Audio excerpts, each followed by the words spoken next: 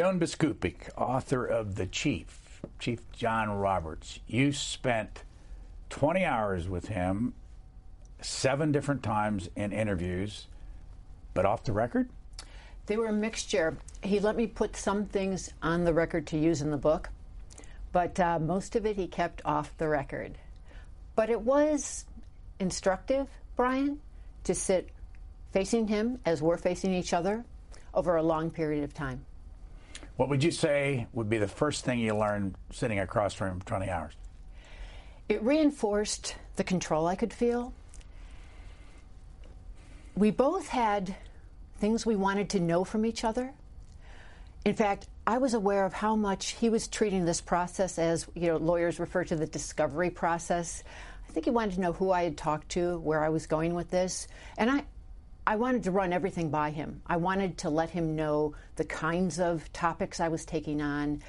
I definitely didn't want to let him know exactly who I had spoken to, especially if those people were on background, as we say, not for attribution.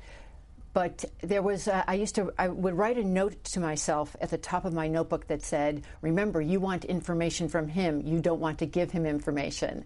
And I was also aware, Brian, since you've read my earlier bios, and especially the one on Justice Antonin Scalia, who had given me 12 on-the-record interviews, I used to think as I sat across from the chief that if we had thought bubbles over our head, his would say, I wish she would stop asking me these questions, and mine would say, I wish he was Justice Scalia. Because he had been, first of all, Justice Scalia saw me, as I said, for 12 on-the-record interviews. With the Chief Justice, there was a negotiation going on over what I could use and what I couldn't use. What did you take away from your biography or autobiography of Sandra Day O'Connor? Oh, well, she was fascinating. You might remember that one that came out in 2005 cast her not so much as the first woman on the Supreme Court, but as a politician on the Supreme Court. During her 25-year tenure, she was the only one who had been an elected legislator before she came to the bench. And I felt like she had learned to maneuver among the justices to, coordinate to get those critical 5 votes. So that's how I saw her, and that was thematic how I viewed Sandra Day O'Connor. We have read that she's not well. Right. She's not. Do you know anything new about her situation? No. As you're probably aware, the family put out a letter in 2018 where she was acknowledging the Alzheimer's, but that was going on for a while, unfortunately. You did a book on Antonin Scalia. What was your number one takeaway from being around him?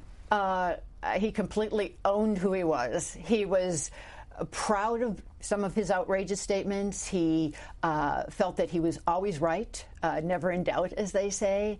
But I would sit with him, for 2 and 3 hours, as I did with the chief, and I'd be exhausted. I usually would be the one who'd say, okay, we're done, because he was so interactive, and he loved talking about his childhood. That was a real contrast. Antonin Scalia loved talking about where he came from, his people, all of that. The current Chief Justice was much more reluctant.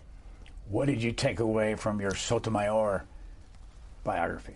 Now, the Sotomayor one wasn't a strict biography. It was more of a political history of how she got there. And that was a tale of how someone who, came from the Bronx, the projects, makes it onto the short list for a Supreme Court position and then beats out the others. So it was more, how do you go from point A to point B and all the things that could interfere along the way? And in her case, it didn't, as she was enhanced as she went along. I want to show you some videotape of Chief Justice Roberts at Cardigan Mountain School on June 6, 2017, and get your reaction. Sure. From time to time in the years to come, I hope you will be treated unfairly so that you will come to know the value of justice. I hope that you will suffer betrayal because that will teach you the importance of loyalty. Sorry to say, but I hope you will be lonely from time to time so that you don't take friends for granted. I wish you bad luck again from time to time so that you will be conscious of the role of chance in life and understand that your success is not completely deserved and that the failure of others is not completely deserved either. His son's school? Yes, when his son was graduating from, I think it would have been like 9th grade at a boarding school. And that was a very moving speech by the chief, and it went viral. He worked on it with his wife, Jane, and it struck a lot of themes that I think resonate with many, many parents, children, viewers. People were really impressed by it. How often did you interview Jane?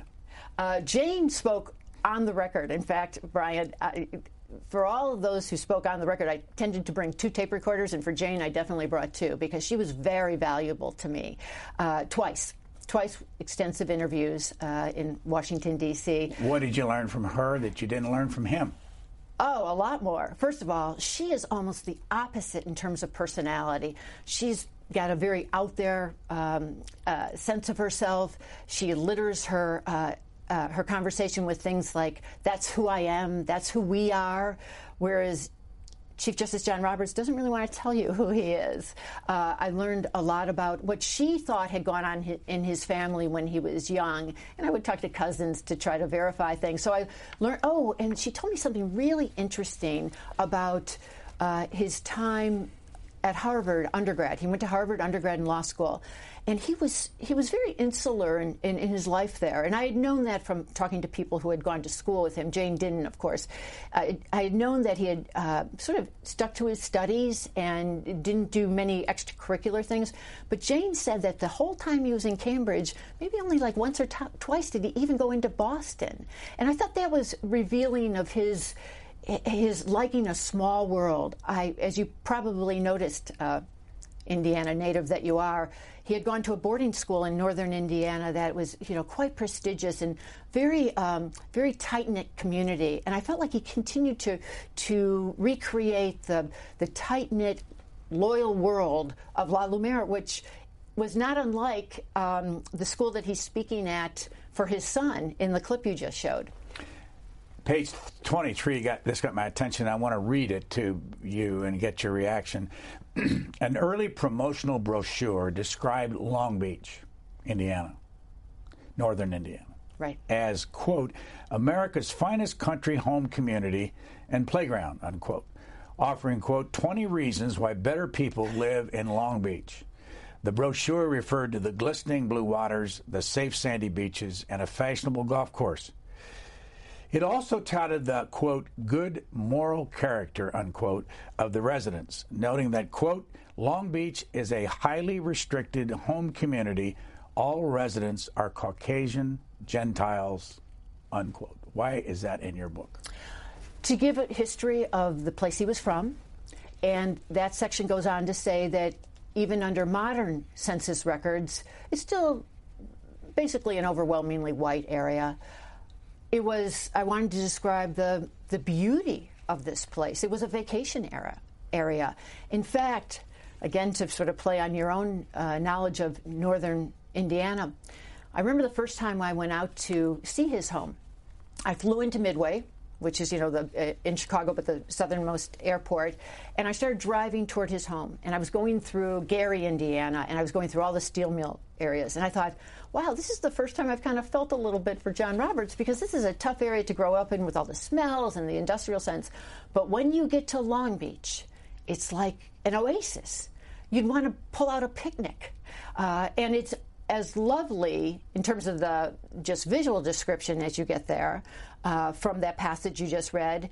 Now, the brochure that touted it, that they still have in the museum there that explains Long Beach to visitors, that's where I found it, it talks about the restrictions. Obviously, by the time the Roberts had moved into that area, the Supreme Court had already said that you couldn't even enforce any restrictions, but that it was created as a special place, not just for its beauty, but for a certain kind of person. How wealthy were his parents? His father was an executive in the steel industry. They were well off enough to send him to a very nice private school and to do well by the children. They weren't, millionaires of their era, like we'd have billionaires of our era, but they were very comfortable. And He did not want, they lived on the water. Their house was back a little bit from the water, but they had a boat, and they were able to vacation nicely. It's not like they traveled to Europe, those kinds of things that you see children doing today in more comfortable lifestyles.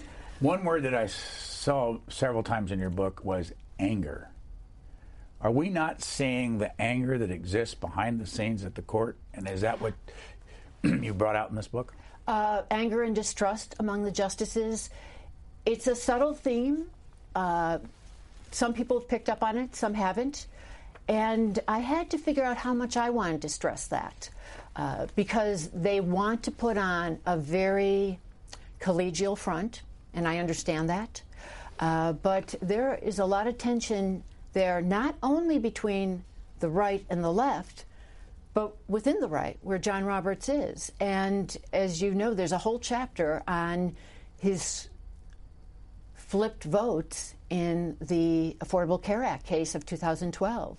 And that left a lot of distrust. And through the years, there have been other incidents. I think that the chief wants to present a certain image. And that's what made him very reluctant to even be a subject for this book. And the image he projects is part of who he is, but there are other parts, and it's very layered, and there is anger behind the scenes in certain cases, not all the time, and there are tensions, and I believe that just watching the court today, that those continue. He worked as a clerk for Chief Justice Rehnquist. Well, he was, just so you know, William Rehnquist was an associate justice. At the time? Yes, he wasn't yet chief. Before he became chief. Yes, exactly. What I wanted to read was, Roberts later said the clerks gave Rehnquist a Lone Ranger doll because he staked out so many conservative positions by himself. Right.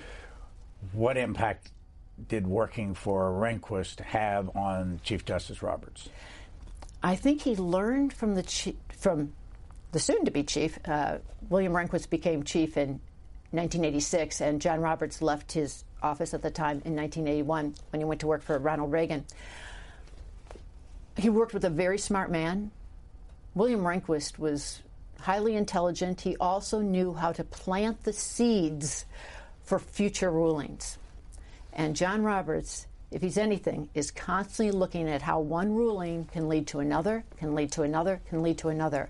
And William Rehnquist was excellent as a dissenter, sort of putting in legal theories that he could pick up on later, or maybe would entice a different court as the court got more conservative, which it indeed did. When John Roberts took over the helm of the Supreme Court in 2005, he had already 5-justice conservative majority, and as we know now, that 5-justice majority has been further cemented on the right wing. When was the last time a Democrat was Chief Justice of the Supreme Court? Well, gosh, we'd have to go back pretty far, because I'm thinking, as a liberal, we think of Earl Warren, but of course Earl Warren was appointed by President Eisenhower, who was a Republican. And Earl Warren was a Republican in California. Yes, he was a governor, and that he became so effective as a liberal icon, and the court was very liberal. So in that era, you could say there are no Eisenhower judges, there are no Truman judges, there are no Roosevelt judges. You could say that in terms of trying to deny the politics. I don't think you can say that today, because now a president basically knows what he's getting. President Eisenhower appointed William Brennan, who was also a liberal, and Chief Justice Earl Warren, and those two defied the politics of the president who appointed them, just as in many ways, Brian, Justice John Paul Stevens did for President Gerald Ford, who appointed him, or more recently that everyone remembers, David Souter, who George H.W. Bush put on. And that was the older way, where a president of one party could end up with an appointee who didn't adopt all of his ideology or his politics, whereas now you really don't have that. All right, this will be quick. These are the ages right now of all the justices. There's 9 of them. Justice Ginsburg, 86. Correct. Justice Breyer, 80. Correct. Justice Roberts, 64. Justice Alito, 69. Justice Sotomayor, 64. Clarence Thomas, 70. Elena Kagan, 58. Mr. Gorsuch is 51, and Brett Kavanaugh is 54. You got him exactly right. What does that say? It says that the younger ones are the conservatives. It says that the two who are in their 80s are the liberals.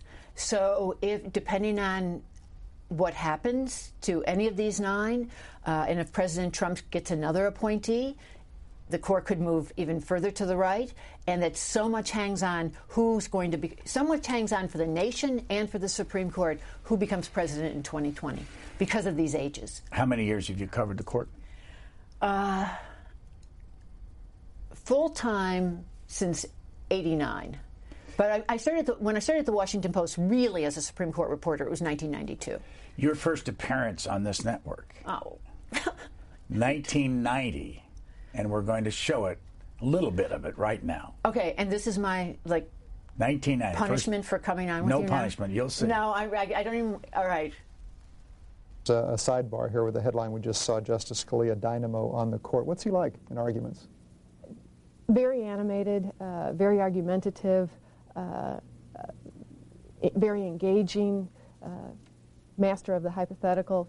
He'll go after a lawyer with real vigor and very entertaining. And he seems to be, he's one of the more vocal ones. Will always speak up, ask a question, sometimes in a absurd hypothetical just to see how the lawyer will respond. That was 29 years ago. And my question to you, though, is... Should we end it here? You're a lawyer. I am. What has changed in your mind about the court in those 29 years? It's become so much more obviously political. Our times have become so much more obviously political. It's not just our current president, Donald Trump, who likes to talk about the judiciary as if he can own his Republican appointees and that someone should be criticized for being a Democratic appointee.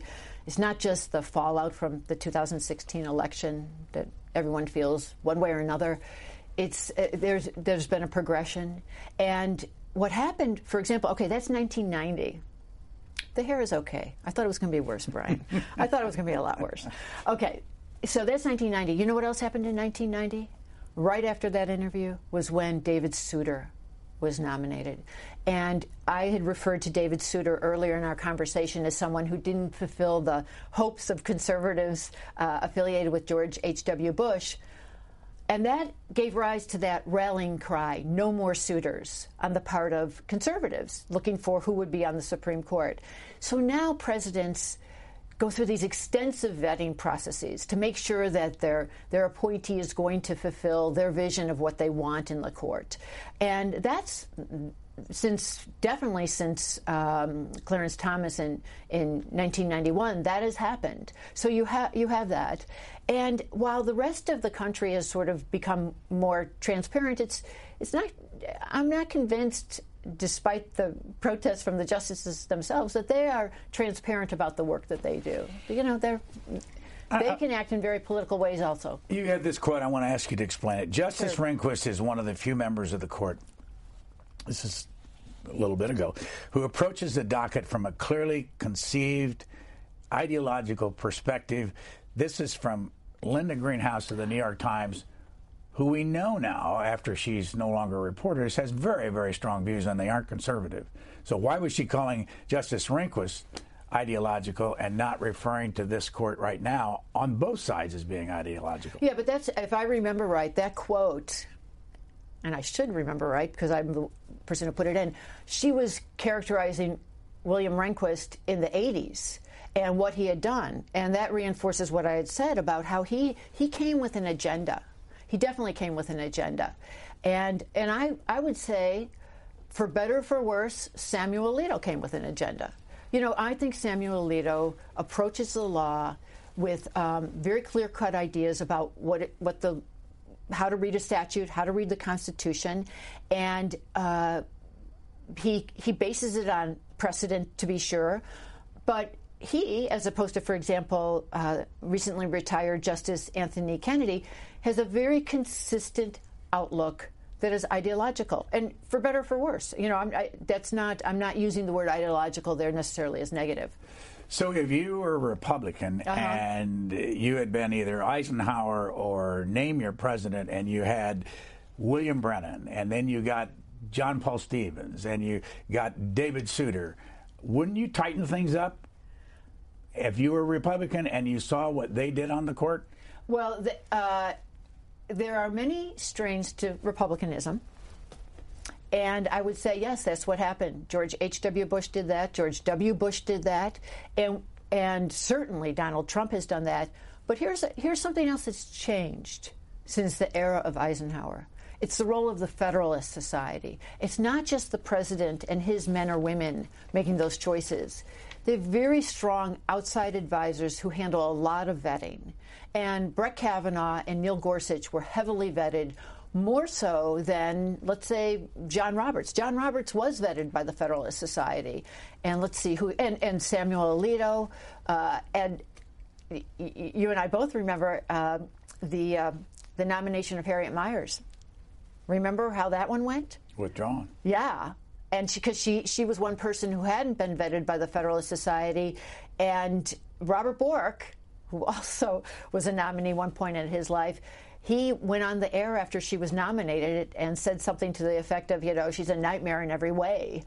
So it's, and he meant it from the point of view, not that she was a woman, not that she had not had an extensive background in constitutional law, which she hadn't, but they couldn't trust her ideology. And that's the thing. There's so much at stake. And we know from the polls from 2016 that many people who voted for Donald Trump did it because they knew that seat from Antonin Scalia's death was vacant, and they put a lot of stock in a Republican being able to name the individual. How much anger was there behind the scenes over the Obamacare decision? A lot. Can you explain all that? A lot. Yes, I at the time I knew half the story at the time. I didn't know the whole story. I knew half the story. I knew how angry Justice Scalia was. I knew how angry some of the other conservatives were, because Chief Justice John Roberts switched his vote not just once but twice, and gave some mixed signals, and they felt betrayed. And then he felt betrayed because some things were leaking out. The liberals were baffled. As you see there, two of the liberal justices switched their vote on the Medicaid part of this. So much of the reporting at the time focused on the individual mandate in the Affordable Care Act that said that everybody had to buy insurance to keep the whole system afloat. But there was another major provision in the law, a really important provision that expanded Medicaid coverage for poor people, so that more people would be covered, and that had been upheld by all the lower courts that had looked at the Affordable Care Act. But when it got to the Supreme Court, Chief Justice John Roberts first voted to uphold it, and then he voted to strike it down. And Associate Justices Stephen Breyer and Elena Kagan switched their votes to go with him on that. But explain what happened behind the scenes. Well, okay, so you have an unusual 3 days of oral arguments in late March of 2012. And then they meet for the first time in their conference that Friday. And they vote, and it's 5-4 to strike down the individual mandate, with Chief Justice Roberts leading the way. And then they also vote on Medicaid, and they vote to uphold that, which is what lower courts had done. They don't vote at all on Congress's taxing power. And the reason I mention that is because in the end, the whole decision becomes hinged on Congress's taxing power. But in 2012, in their first conference together, they don't vote on that at all. It doesn't seem to matter. And then slowly, behind the scenes, Chief Justice Roberts has a change of heart. He doesn't want to strike down the individual mandate and have the whole thing fall. Let me stop you just a second. Yes. For those who haven't paid close attention to it, when you say individual mandate, that's the requirement that everybody have health insurance, either through their employer or buy on these marketplace exchanges. Because the idea was that the way to cover everyone in America is to make sure that people who were healthy were part of the system, so that you didn't have what was known then as this death spiral, that people would get coverage or get medical help only when they desperately needed it, and the system wasn't being funded on an ongoing basis. So to get the system funded on an ongoing basis, everybody had to have insurance. I think the timetable at the time was this law was passed in 2010, and by 2014, everybody had to have some sort of insurance, and there were these marketplaces set up to accommodate that. And 2012 is when it came to the Supreme Court. As I was reading your book, I kept thinking, what an incredible and political institution the court is, because I'm sitting there thinking, why is the court, after the Congress voted to put Medicare and extend it and Medicaid and the bill, yeah. Why are they going to change the decision of the Congress? Well, they changed the decision of the Congress essentially on both. But why? The challengers, just so you know what the argument was, why they should overturn it, the challengers said that on the individual mandate requiring people to purchase insurance, they said that violated the Constitution's Commerce Clause, which regulates interstate commerce and business. And they said Congress could regulate activities that were already in place, but they couldn't regulate a non-activity. That is the failure to buy insurance. That was the argument on that. And on the Medicaid one, it was more of a coercion argument there. The federal government funds most of Medicaid throughout the states, and it already had plenty of restrictions on how states spend their Medicaid dollars. But Congress, in the Affordable Care Act, added a new one. And the states were saying that violates Congress's spending power because it's too coercive. It says that if you states do not provide Medicaid coverage the way Congress is saying you should, then you lose all Medicaid funding. And that is essentially trying to commandeer the states, and that violates the Constitution. So I'm just laying out what the challengers were saying. Is that clear? Yeah. Great. Let me show you some video of the conference room, because you allude to the fact in your book that the Chief Justice, on your 7 meetings with him in his office. It was 8, just so you know. You're reading. All right, Brian. I'm reading the earlier version. You're reading the earlier version. Okay, let's say 8. Okay. All right, but he only took you through the conference room at the very once. end. Let's show that. Yeah. Oh, yeah. And then tell us why you think he took you through on that occasion. Okay. And how important is that room? Oh, it's a great. This is the room where it happens. This is really the room where it happens. No clerks. Can people hear me still while you're showing the video? Sure. Okay. Yeah. No clerks or secretaries, assistants of any kind are allowed in that room while the conference is going on. If any justice has forgotten his or her eyeglasses, you have to call for them, and a little knock on the door comes, and the most junior justice opens the door, and I love the look of that room. Is that his beautiful? office at the end there? Or is it the other end? Oh, well, you're looking. Okay, let me see. Well, it doesn't matter. Yeah, right. Okay, he's out through that door. But looking at this room, did they ever sit around? Have you gotten any clearer picture? Did they ever argue in that room? Yes. Not, some of the justices say for the public, I've never heard a voice raised in anger. But let me tell you, when I talked to Scalia over all those times, Justice Scalia certainly portrayed to me plenty of angry conversations, anger from his end, and anger that he felt like he received for a couple little incidents. But anyway, yes. But they're judges. They're basically mild-mannered people. The real anger plays out in the writing, the unwillingness maybe to compromise on things. But I definitely did not hear of repeated shouting matches of any type. Now, as a reporter, do you feel any reason that you can't talk about off-the-record stuff if somebody has died, like Justice Scalia? Yeah. No, there are so many negotiations that go on with the 9 members of the Supreme Court. It's really not an ideal situation. Because, to tell you the truth, Brian, I am really wary when people want to go off the record or on background, because I worry that they're, frankly, lying without owning something. I have to worry about that a lot. I'm worried about people casting things only from their point of view, and if I can't test it out in the real world because I can't attach somebody's name to it, that becomes tricky. So what I have to do is take pieces It's like it's like a puzzle. And I went back and read through all my on-the-record interviews with Scalia and interviews I had done when I was doing the Justice Sotomayor book, because that was all during the period in question here. And things that didn't make a difference to me for those respective books suddenly made a difference here. In fact, there's a wonderful line I have from Justice Scalia in here about, he's comparing William Rehnquist to John Roberts. And he's new. John Roberts is new at the time. And there was no reason for me to include it in my bio of Scalia. It just didn't matter. But it mattered for this book. And Justice Scalia is talking about John Roberts' personality and the way he works and some of his, a little more concern about what others think. And he says to me, Bill Rehnquist had enough years in to toughen his hide before he became chief. And that reminded me of the fact that William Rehnquist had been an associate justice for 14 years. Of course I knew that, but I hadn't thought about the consequences for how easy it was, using the term easy, relatively speaking, compared to the current chief, for him to step into the leadership role.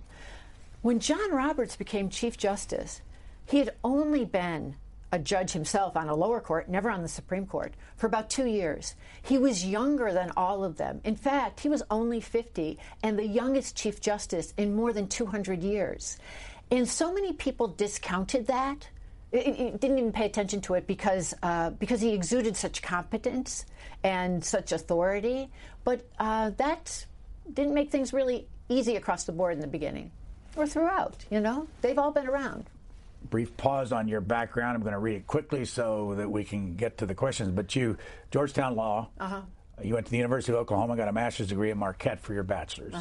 You worked at the Tulsa Tribune, Milwaukee Journal, Congressional Quarterly, the Washington Post 92 to 2000, USA Today 2000 to 2012, visiting professor at the University of California, Irvine, Reuters from 2012 to 2016, and currently at CNN.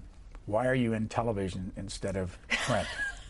Well, that look you showed in 1990. Yeah, that was maybe it. That launched me. It was a debut. No. Well, I'm not. I work for TV, right? But I don't really consider myself in television. I'm still doing the same thing. Through all those jobs, except for when I was a regional reporter, I've always covered the Supreme Court, and it's been exciting to cover the Supreme Court for all these different news entities and media.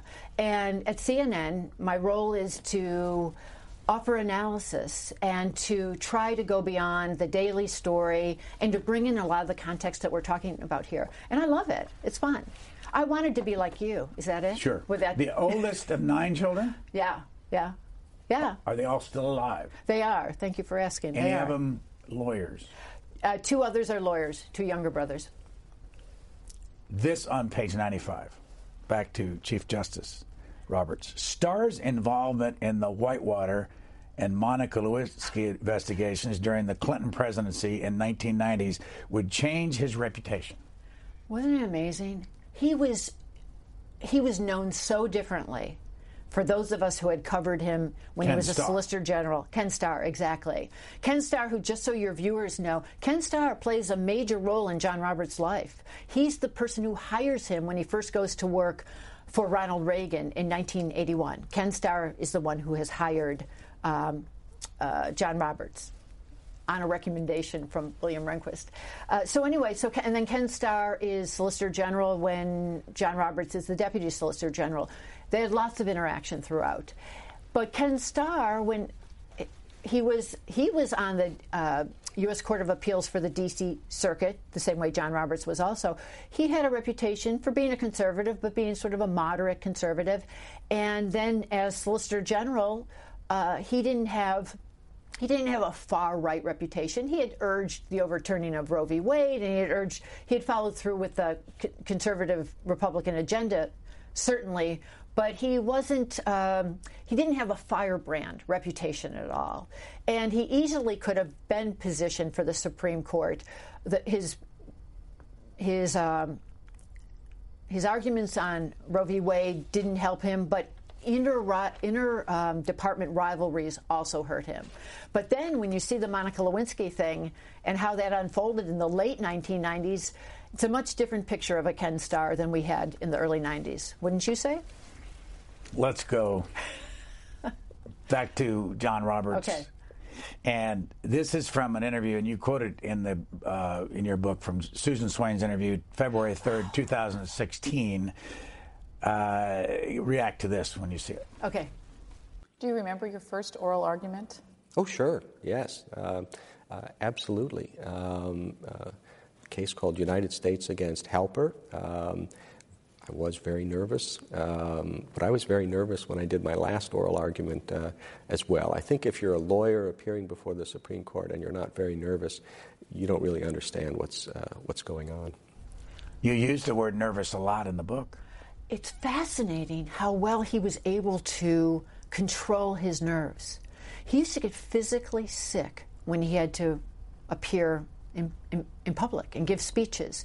And when I was shocked when I started learning what colleagues said about how his hands would shake before he would get up to do the lectern, because anyone who's seen him, when you just showed that speech from his son's prep school, and when Susan interviewed him there, he's the picture of calm. He has such a measured tone. He exudes such authority and reasonableness.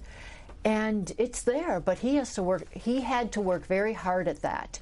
And that oral argument, just to tie into when you were talking about, how long I've been covering it, I started covering the court full time just when he was making that first argument in January of 1989. And I went back to listen to the transcript, and even though there were so many times when he had to answer, I don't know, his voice did not betray him. His voice never betrays him. And that's something he's worked on. Do I remember 24 times he was before the court representing somebody else? No, or was it more than that? No, much more. Yeah. How long was he in the solicitor's office? He was in the Solicitor General's office from late 1989. Let me just make sure I've got my time right. Yeah, yes, because he argues his first case in January of 1989. That's the one that he was asked about in the C-SPAN interview. And then Ken Starr becomes Solicitor General under George H.W. Bush in 1989, and then he comes on late 1989 as his deputy. I think I've got that correct. Mr. Right. Chief Justice, and it pleased the court. Note cards. You say he wrote that down. Oh, no, what he did. Okay, so the opening phrase that all the lawyers have to give when they're arguing, Brian, is Mr. Chief Justice, and may it please the court. Yeah. And so what he would do is just like I would write at the top of my legal pad, remember you're there for information, not to give information, he would write at the top of his legal pad, Mr. Chief Justice, and may it please the court, just in case he froze. He never froze, but his preparation was so extensive and so paid off. He said that when he had trouble pronouncing someone's name, which many of us do. You don't, but the rest of us do. Oh, yes, they do. Yeah, I mean, he would figure out a way to refer to that individual maybe by his or her occupation rather than say the name, rather than stumble over it. He was always refining things. And one method that he had that's slightly different from the way other oral advocates prepare is he would have these sets of note cards that he would mix up and figure out his transitions. Say a justice asked him about a due process question in this argument about excessive fines, and he'd want to get back to his message, so he would figure out how to pivot off of the due process question into another constitutional rationale, or he'd figure out how to pivot up. No matter what was asked of him, he wanted to be able to always get back to his main point, no matter the order. So he was always working on sequences, but prepared for everything. Did you let him read The Galleys? No, I didn't. I showed him Explain what the galley is. The galley is like the uncorrected. Yeah, the thing that I said, it's a very much of an uncorrected version, especially if you're working on a book in the middle of a Supreme Court nomination, the Brett Kavanaugh one. So I was under such a tough deadline, right in the middle of Anthony Kennedy's retirement and Brett Kavanaugh's nomination, both of which went so smoothly. When did you finish this book? I had to submit the original manuscript in April of 2018. That's before Anthony Kennedy is retired. This is the lead time for books. So then I was constantly updating, as it went through the copy editing process. The very last thing I got in was when Chief Justice Roberts said there are no Obama judges, there are no Trump judges. I was able to get that in, but at one point my editor said to me, "This is not a newspaper. You can't keep putting things in. This is a book. You need to cut it off." But it was hard to cut it off. Do you believe that statement? What, that this is not a newspaper, that you have to cut it off? No. Which part? The other, the Chief Justice Roberts comment, there are no Obama judges, there are no whatever judges. There's a version of that that's true, and there's a version of that that's not true. The version of that that's true is the one that counters the notion that President Donald Trump has often put forth, that there's an automatic vote with the president. I believe that most judges are not there to promise a vote in an automatic way to President Obama, President Trump, whoever nominated it, nominated the individual. But, Brian, I do have to say, there's no way that a president does not want his nominees to reflect what he stands for as opposed to what his predecessor stood for in office. Personal thing with Chief Justice Roberts, you say he's had two attacks, one of them in Maine, like an epileptic fit. Mm-hmm. I'm not sure you call it fit. That's way seizure. old language. I think seizure was the word. What's an update on his condition? And what was the first one? The first one was in, I believe, 1993. I have the exact date in there, when he was on a golf course playing golf and it happened. Or is that's the first one that they know had happened. Any impact on him now? Not that I was able to discern, and people close to him say that there haven't been any subsequent incidents since 2007 is the one where he was up in Maine and he fell on the pier. That's the one the main one that most of your viewers will remember. All right, here's 1993 video of Chief Justice Roberts testifying before the Congress. Let's watch.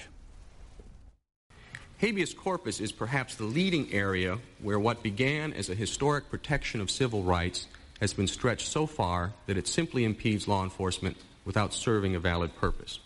Now, this problem is not new.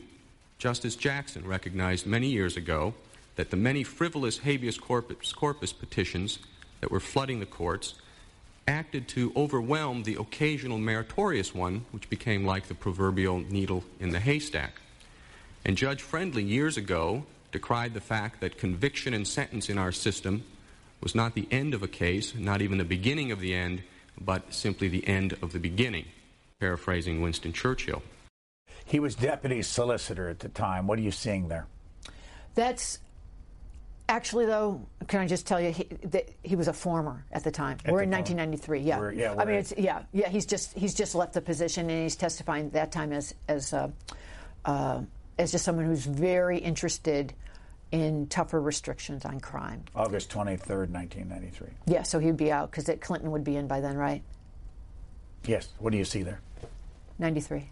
Yeah. Now, what did you see in him? Yeah, a very strong commitment to stricter enforcement of criminal laws.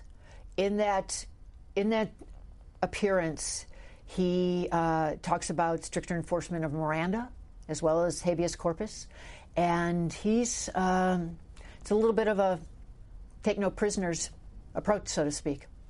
Given his background and how he got to be Chief Justice, mm-hmm. and worked for Republicans all through his life and was a conservative and all that, would you, if you were on the court and you were on that side, would you be irritated with him and what he did on the Obamacare decision? What did you think of that? What did I think of it? Yeah. I mean, what did you think of him coming up with his tax idea? Well, I'll tell you how I approach it, Brian. I approach it as a journalist, and I think about what were his motivations and what was he trying to do and what were the consequences of that and what does it tell me about maybe what he's going to be like now going forward when there's so much tension between both sides and so many eyes are on the Supreme Court as they were in 2012. And I think that's part of it, part of what happened in 2012. So much was riding on what the Supreme Court was going to do. And he clearly was not going to pull the trigger to strike down something that Congress had passed, as you had earlier characterized it, and a Democratic president, Barack Obama, had signed into law. I think he had many motivations there, and I think they crystallized only as he had to face it, because clearly when he first voted on this, at the end of the oral argument week, he was ready to strike it down. He wasn't ready to strike down the whole thing, maybe just part, but it emerged that he wasn't going to get the backing from other justices to do things piecemeal in the way that he wanted to approach it. So that's when he went to the taxing power, which I should say, not to defend or reject anybody in this scenario, but the Obama administration had argued vigorously for Congress's taxing power in this. Justice Scalia said, oh, no, they never, that wasn't part of it. He characterized it as a fly-by-night argument. But that was indeed part of the Obama administration's argument on why the Affordable Care Act should be upheld. And as I said, the justices themselves never even voted on it in conference. But that's what Chief Justice Roberts, in the end, clung to. Page 276, okay. I want to read it. Sure. The justices were accustomed to stark differences among them, but Sotomayor's writing was so personal that it put some of them on the defensive. We're in the Schuette case, if that's the way you pronounce it. Yes, that's exactly how you pronounce that. And I was able to find out a lot about what was going on between Chief Justice John Roberts and Justice Sotomayor behind the scenes for the Sotomayor book, and I replayed much of it here. There's a justice who really is the opposite in so many ways. With her background is foreground. His background he wants to keep back there. She's so proud of her Latina heritage, and she wants to speak out. And the section that you're reading from is a 2014 dissent that she writes in an affirmative action case called Schuette, where she talks about the need for affirmative action programs still in higher education, and she refers to the slights and the snickers and the put-downs that people of color still feel. And she writes this very passionate dissent.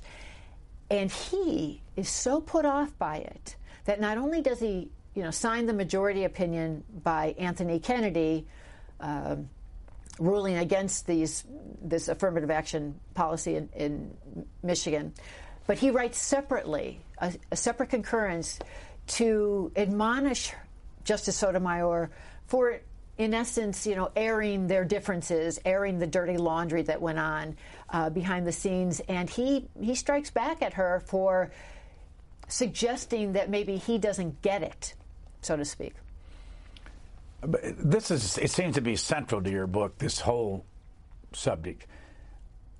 Did justices always written books? Have they always spoken out? Have they always given interviews? And have they always done what Ruth Bader Ginsburg did, take a very strong anti-Trump position during the campaign? No. Why are they doing it now? I would say there's a variety of reasons. I can tell you right now, those who write books, they want attention for their books. They want attention for their views. Justice Sotomayor is still promoting her book. During 2013, when her book came out, she gave lots and lots of interviews. She spoke a lot.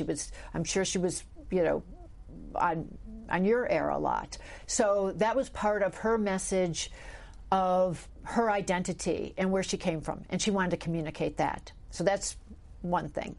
Justice Stephen Breyer also spoke out a lot when he was promoting his books. And now his books are more not about him as an individual, as somebody who made it, as was the story with Justice Sotomayor, much more about his approach to the Constitution. For example, his book called Active Liberty, which is sort of a counter to this idea of the originalism that Justice Scalia so embodied. So it's part of them trying to get their message out.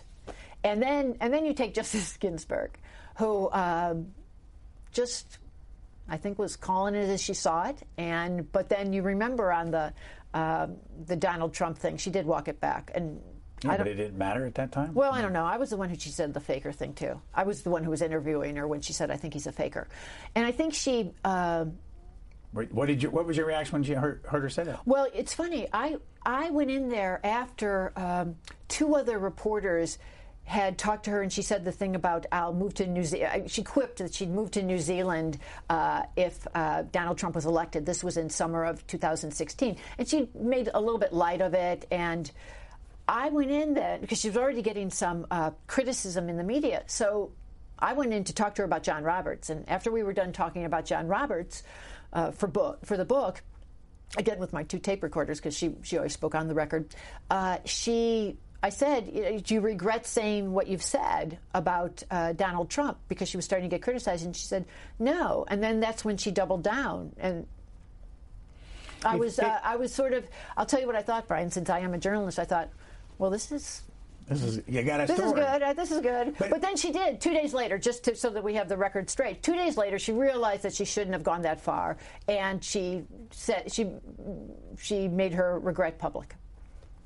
So you said that they want to get their message out. Yeah. It sounds self-serving, but I do want to know what you think. Why, if they want to get their message out, why don't they do the simple thing of allowing us to see their oral arguments? Hey, on television. I know exactly what you're talking about, and I am definitely sympathetic about that. Do you know how many members of the regular public were able to even get in that room to hear the Affordable Care Act case? So few. I mean, we're just talking a couple dozen because all the seats were taken up. You can hardly get in there to see cases because the room only seats a couple hundred, and, there are enough reserved seats, and people have to rotate in and out, and the lines are so long. So we don't get to see the nation at work. But as you know from just testimony we heard recently from Justices Elena Kagan and Samuel Alito, they aren't being as explicit as David Souter is when he said, over my dead body, but the message is the same. Obergefell? Yes, that's how you pronounce it, yeah. The gay marriage case. The gay marriage case. Read this. In his written opinion, Roberts went further, comparing the ruling to the court's infamous Dred Scott decision of 1857. Later on, you say, he was trying to be less strident than Scalia, whose dissents in gay rights cases, including comparisons between homosexuality and bestiality, had provoked outrage. Roberts did not want to be seen as callous and critical when it came to gay people, but the use of Dred Scott in his rebuke not to celebrate the Constitution, and you have in quotes, it had nothing to do with it, unquote, rang harsh. Critics said that in resisting the tide of history, Roberts was setting himself up to be regarded as the Roger Taney of his time. That was the criticism. Is it the same thing? Here's what I think. This was an important moment for Chief Justice John Roberts. He used his only dissent from the bench ever to speak out against this. He wanted to make clear to everyone that he did not believe the Constitution covered it, and that he felt that the 5 justices in the majority had seriously, very seriously crossed the line, so much so that he, as I said, he compares it to Dred Scott. Now, for anybody... Why is Dred Scott significant? Because that's when... then Chief Justice Roger Taney said that slaves could not be citizens and could not sue for their freedom. And it's the worst. It's the decision that justices invoke when they want to say this is the worst, just as the Chief Justice did there, which I thought it was surprising that he invoked Dred Scott, to tell you the truth. And maybe he went too far, and maybe critics who compared him to Roger Taney went too far, but there it was, as harsh as it comes. And again, the reason I make a big deal out of it in that section is because he called so much attention to it in using his first and only dissent from the bench. You later quote Richard Posner, from Chicago, 7th Circuit. I guess he's retired now. Yeah, he is, But you say, and he was a Republican and a conservative. Yeah. You say Posner called Roberts' view about the whole gay marriage issue heartless. Yeah, some people felt that. Now, in there, I have a cousin of his who happens to be gay, who very much John followed Roberts has a cousin. Yeah, and she was great on this because she said, look, I can easily look past it because he was in the dissent. Judge Posner wasn't going to look past it. He wanted to call him heartless. He had plenty of other... He had more...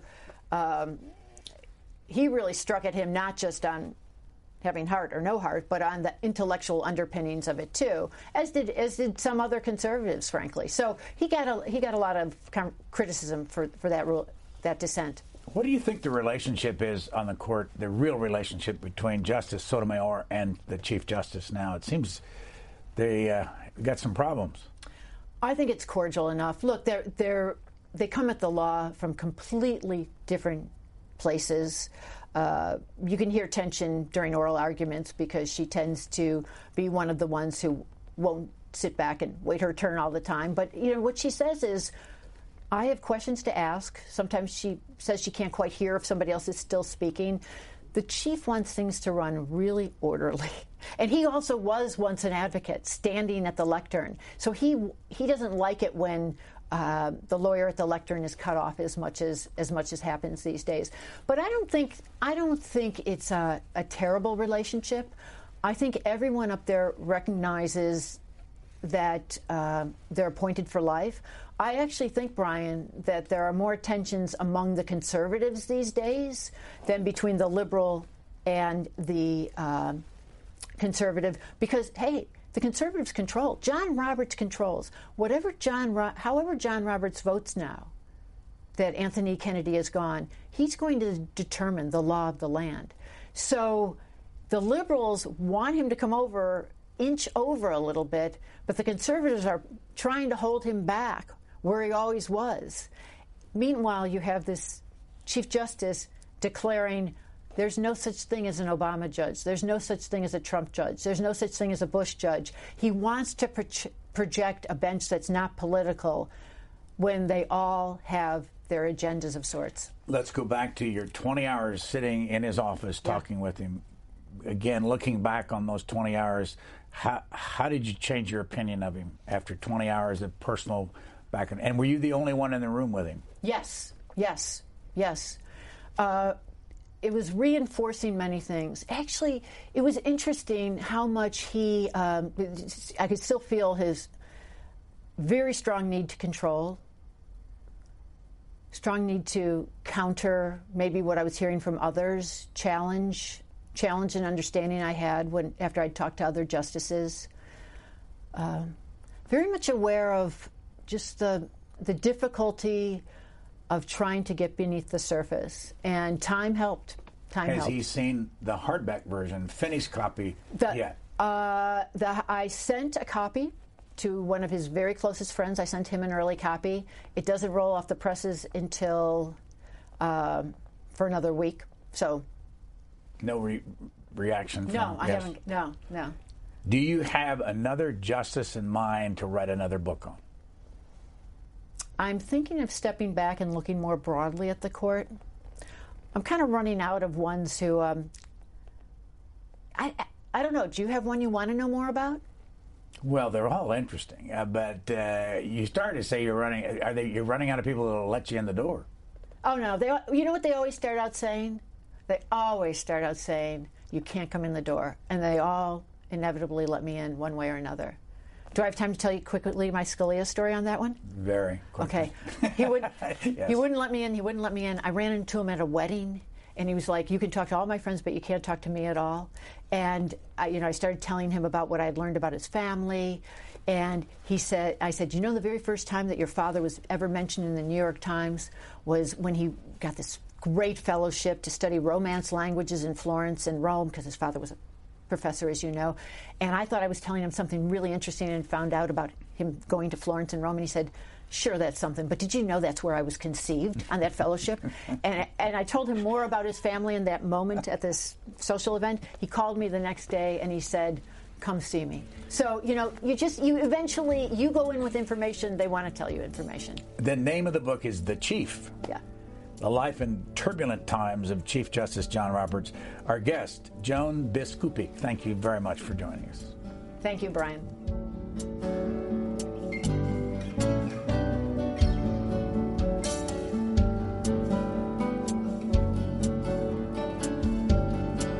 All Q&A programs are available on our website or as a podcast at cspan.org.